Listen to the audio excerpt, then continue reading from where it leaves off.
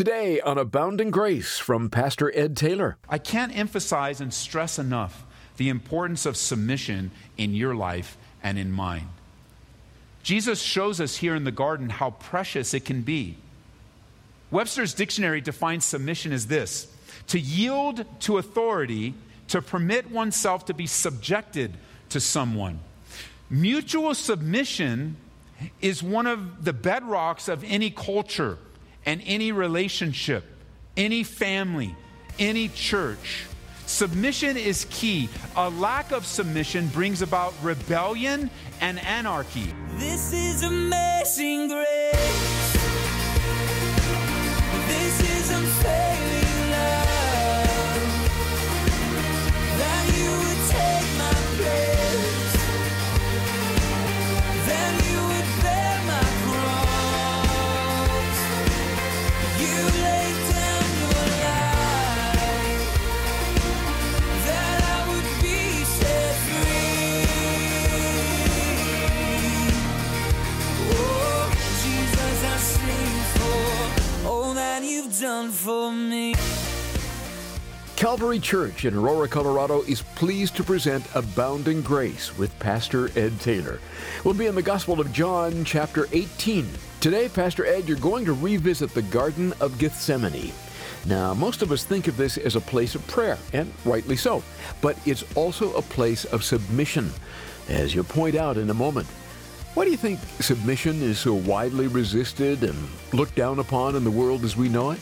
Well, Larry, as we launch into today's Bible study, it's submission is a big issue in our lives because we're so independent, and we live in a culture that values independence.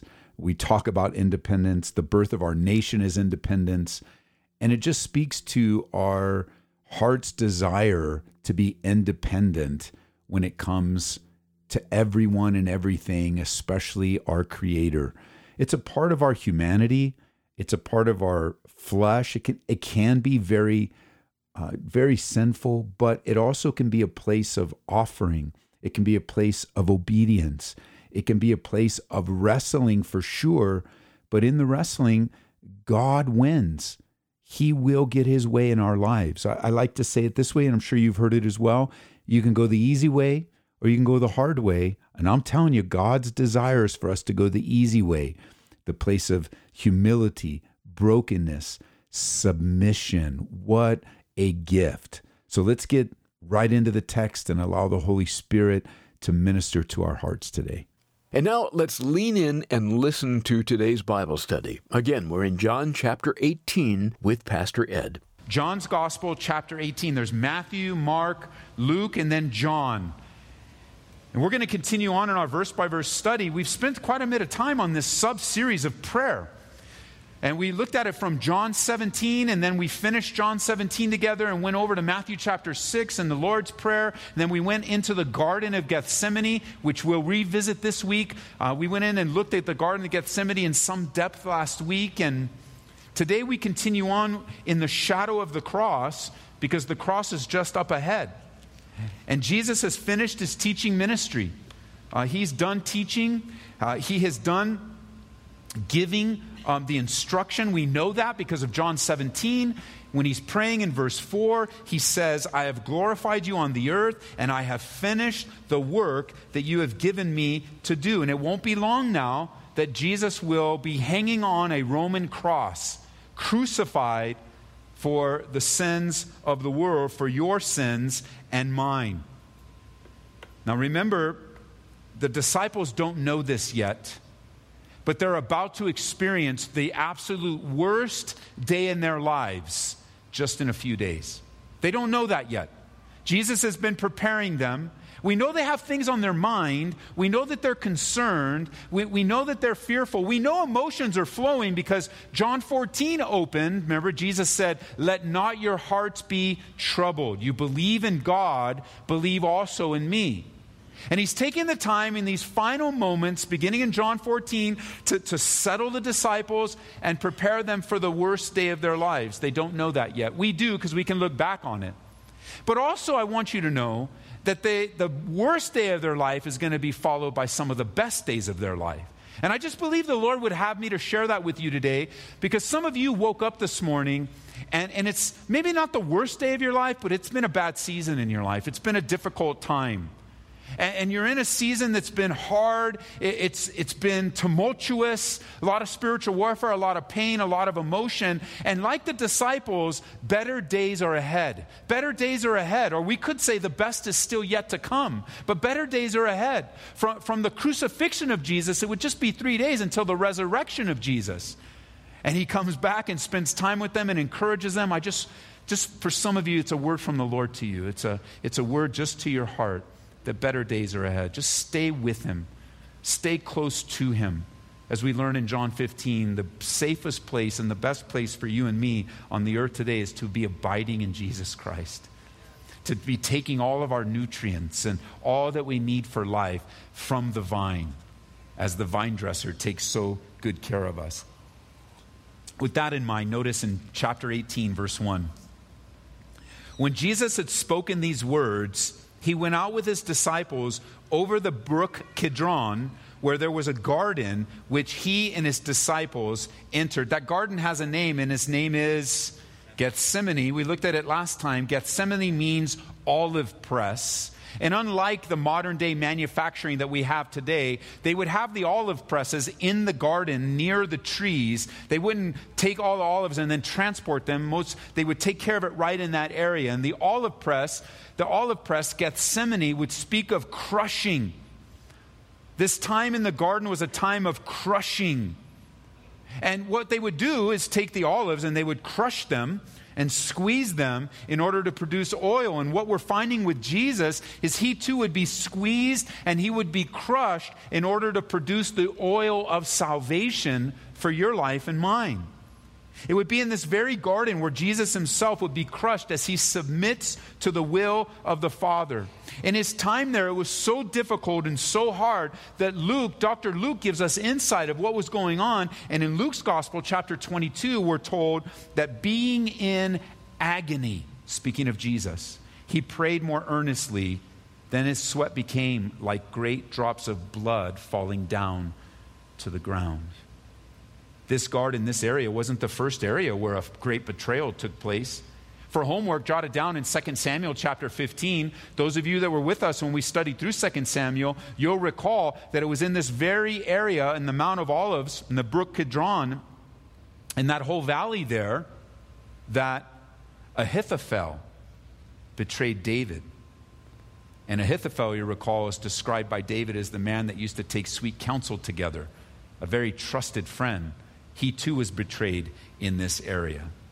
And now as we put the pieces together throughout the Bible, comparing the Garden of Eden to the Garden of Gethsemane, or what the Bible does, the Bible says that Adam in the Garden of Eden is the first Adam, and the Bible speaks of Jesus as the last Adam. And there's a great contrast between the two. Consider this. In the Garden of Eden, man first lost his relationship with the Father through sin. The first Adam sinned. In Gethsemane, that relationship was restored through submission and sacrifice. In the Garden of Eden, the first Adam tried to hide from God unsuccessfully. In the Garden of Gethsemane, the last Adam bared his soul to God the Father. In the Garden of Eden, man was driven out because of his sin. But in the Garden of Gethsemane, Jesus prepares the last Adam to die for sin. You recall in the Garden of Eden, a sword was taken out and men were driven out, and that sword was put there to never enter again. But in the Garden of Gethsemane, that sword was put away and a man was healed. And as one commentator put it, that which was lost in the Garden of Eden will be reclaimed in the Garden of Paradise. All because of Jesus submitting in this Garden of the Olive Press, Gethsemane. We included the Garden of Gethsemane because there was a short prayer, actually 3 short prayers of Jesus in the garden. And the emphasis in Gethsemane really isn't on the prayer of Jesus as much as it was the prayer of submission. So I want you to write this down if you're taking notes. When you think of Gethsemane, think not only of the olive press, but also think of submission. That's the most important part that's taking place in the Garden of Gethsemane, is the submission of the Son to the will of the Father.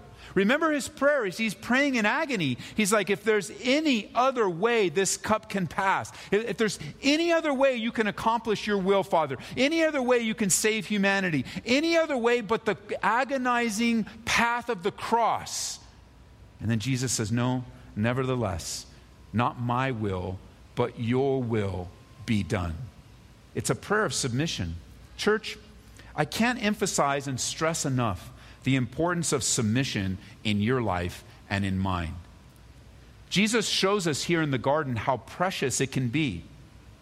Webster's dictionary defines submission as this: to yield to authority, to permit oneself to be subjected to someone. Mutual submission is one of the bedrocks of any culture and any relationship, any family, any church. Submission is key. A lack of submission brings about rebellion and anarchy. And submission is something that God has ordained. We're not going to go to every single verse, but let me go through a few verses with you so that you can understand the importance of submission. For example, in 1 Timothy chapter 3, verse 4, we're taught children are to be submissive to their parents. And every single parent listening says, come on, stay with me, guys. Every single parent says, amen. Of course we want that. And yet there's a lot to say about parents. So get your amens ready, parents. Children, be submissive to your parents. Secondly, Hebrews chapter 3, verse 17. Christians, be submissive to church leadership. Servants, or today modern day employees, are to be subjected to and submissive to their masters or employers. And that's a big, amen. Yeah.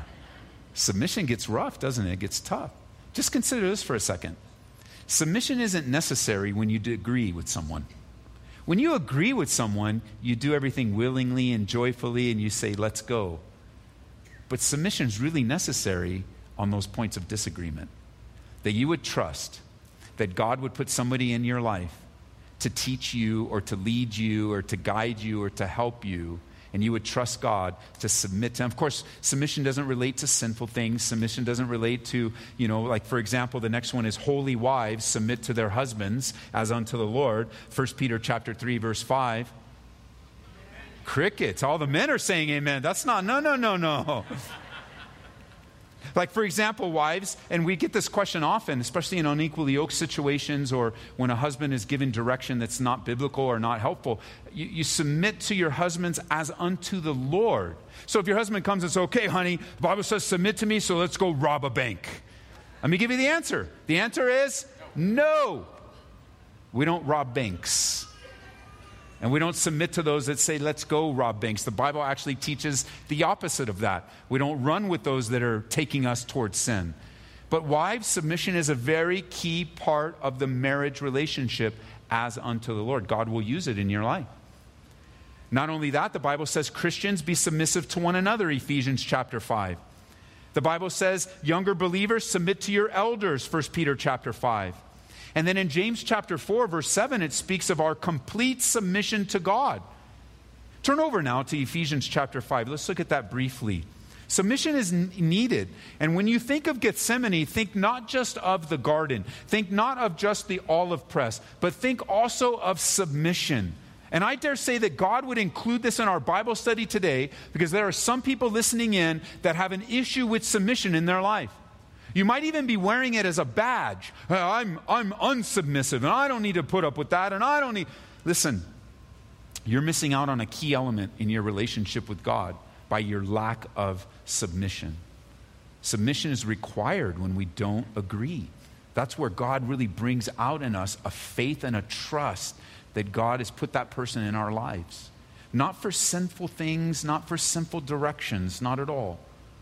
But certainly, we've taught this in our servants class here at the church. When you're preparing to serve, wherever you serve, in whatever church you serve in, where there's godly leadership, that's to be matched with our godly submission. That's God's heart and will for us within the body. But notice this, there's also submission among us as believers.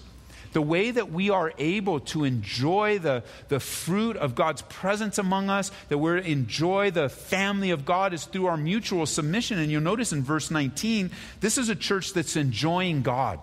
This church in Ephesus is a church that's really enjoying the relationship that they have with one another. And notice what it looks like. Speaking to one another in psalms and hymns and spiritual songs, singing and making melody in your heart to the Lord, giving thanks always for all things to God the Father in the name of our Lord Jesus Christ. Notice verse 21, submitting to one another in the fear of God. It's a key element with us together, learning how to submit to one another. And it brings joy in our lives. And then Paul speaks about wives submitting. And then he speaks about husbands loving after we learn that submitted relationship here in the family. The idea of submission, church, is an important one. The truth of submission is key. We learned the Webster's dictionary, but from the original Greek language, that word submission comes to us from two different Greek words, one meaning under and the other meaning in order. And the definition of the original language is to submit or arrange under or to obey. They used it very often within the military. It's a military term. And it basically means to get in order and to submit. It means to stay in the direction that you've been given and to come up under. It's something that we willingly do as unto the Lord. The arranging and the ordering of troops. But it was also used in the first century to describe voluntary attitude of giving in, cooperating, and assuming responsibility. And you can see when you have this big argument where there's no movement, when one person gives in, the other person assumes responsibility, God can begin to work. Another way of looking at that is when one person repents and the other forgives, it opens up the channel for the Holy Spirit to work. We can't emphasize submission enough, especially in our day and age where submission is not valued. It's dismissed. The idea of submission in our culture simply is you submit to whatever your own ideas and do whatever you want no matter what other people. This whole existential idea that the end always justifies the means, and it's not true. We need to let the Lord justify to us what the means are to His end, His purposes, and His plans. And here we are, as we look at our time in Bible study, we're submitted to the Lord and mutually submitted to one another. The Garden of Gethsemane is a place of submission. Notice verse 2. And Judas, now at this point, we should all be booing Judas. We've done that at every service. So next time I say and Judas, I want you to boo him, okay? You ready? So I'm going to read it from the beginning. When Jesus had spoken these words, he went out with his disciples over the brook Kidron, and there was a garden which he and his disciples entered, and Judas, we should boo him. The betrayer, the one that turned on our Jesus. But don't forget, we learned last time we were together, there's a little bit of Judas in all of us. There's a little bit of betrayal in all of us. Self-centeredness, looking out for ourselves. So when you boo, make sure you remember yourself. You don't want that attribute in your life. You don't want to go down as a betrayer, do you? I don't. I want to go down as somebody that was loyal and someone that was faithful to the very end. And so when you think of Judas, if it was a movie, it would be so fun, it would be so great, and then the lights would go down in verse 2, and Judas, boo, who betrayed him, also knew the place, for Jesus often met there with his disciples. How many times in 3 years has Judas been with Jesus in the garden? Watching him, praying with him, praying for him. This was nothing new to Judas. And yet, he doesn't come alone, notice. Then Judas, having received a detachment of troops, that doesn't tell us much, but let me tell you what it means. Over 600 Roman soldiers is this detachment. Judas came with 600 600 Roman armed guard soldiers to take Jesus. What did he tell them? What did he tell them about Jesus? That they would need 600 men to come and take. Not only that, 600 men, but there's the religious leaders of the day, the officers and the chief priests and the Pharisees that are putting all this conspiracy together. And not only that, they came with lanterns and torches and weapons. What? Now this is taking place around the Passover. That's where they shared the last meal. Those of you that study such things, you know Passover is a full moon. A full moon means it's very bright and easy to see. You don't need lanterns and torches. You don't need 600 soldiers. What has Judas said? I don't know what he said because it doesn't tell us what report he gave in its entirety. But whatever he said, Jesus was misunderstood. He wasn't there to ambush anybody to come. They weren't hiding to try to jump out after him. After these guys, he wasn't going to fight. And haven't you learned that some of the greatest difficulties that you have with others have happened over misunderstandings? Someone misunderstood you, you misunderstood someone else. Maybe you believed the gossip or whatever it might be. Judas coming certainly did not tell them the truth, except that I know where he's at. He's always in Gethsemane. I know where he's at. I know where to find him. I know the garden that he frequents. And here they are, 600 soldiers, lanterns, and it's just ridiculous. How often we find ourselves misunderstanding the Lord Jesus Christ in our own lives. Here's Judas. He lived with him for 3 years, ate with him for 3 years, listened to him, served with him. Judas is one of the guys for sure that I believe is going to stand before Jesus in the judgment seat and say, didn't I do this in your name? Didn't I do this in your name? And Jesus will look him square in the eye and say, yeah, but I never knew you. There's no relationship. I like what commentator Warren Wiersbe writes. Let me quote him. Judas was not truly a disciple of Jesus Christ, though he belonged to the disciple band. In the garden, Judas stood with the enemy and not with Jesus' friends. When people today pretend to know and love the Lord, they are committing the sin of Judas. Let me repeat that. Those that are hypocritical, those that are pretending, when people today pretend to know and love the Lord, they are committing the sin of Judas. It is bad enough to betray Christ, but to do it with a kiss and the sign of affection is the basest treachery of all. It was born in the pit of hell. If you consider this scene and how 600 people, it's more than just about less than half this room, this side, that's how this, if every seat was full, this side was with to take Jesus and his 11 disciples. Or this side, I don't want to leave you guys out. Okay, this side, if it was, this side of the room would go into a small little garden. It's Judas completely misunderstood the Lord. It was all for himself and a few bucks, of which he quickly regretted. He so misunderstood Jesus. You're listening to Pastor Ed Taylor on Abounding Grace. Stop by AboundingGraceRadio.com if you like a replay, or listen to Abounding Grace through our app. Search for Calvary Church or Ed Taylor and download that today. We've been blessed in recent months as we hear from people who have called or written to let us know that they listen and how God is doing a great work through the teaching of His Word. We're so thankful to God for this. And if you'd like to share your story, please email us through our website at AboundingGraceRadio.com. We really do want to hear from you. And we also have a book we'd like to get into your hands that can help you answer common questions about Christianity and the Bible. It's 5-Minute Apologetics for Today, 365 quick answers to key questions. Now, this will serve to help you answer questions about evolution and creation, alleged contradictions, and general accusations concerning the Bible. Learn how to answer the claims of cults and ethical issues like abortion or divorce. Again, that's 5-Minute Apologetics for Today by Ron Rhodes. Request a copy when you give a gift of $25 or more to Abounding Grace. We're here to serve you at 877-30-GRACE. Again, our phone number, 877-30-GRACE. And thank you for helping us get the word out on stations like this one. As you partner with us, it's thrilling to see how God uses it in great ways to bless and encourage so many lives through the radio and the internet.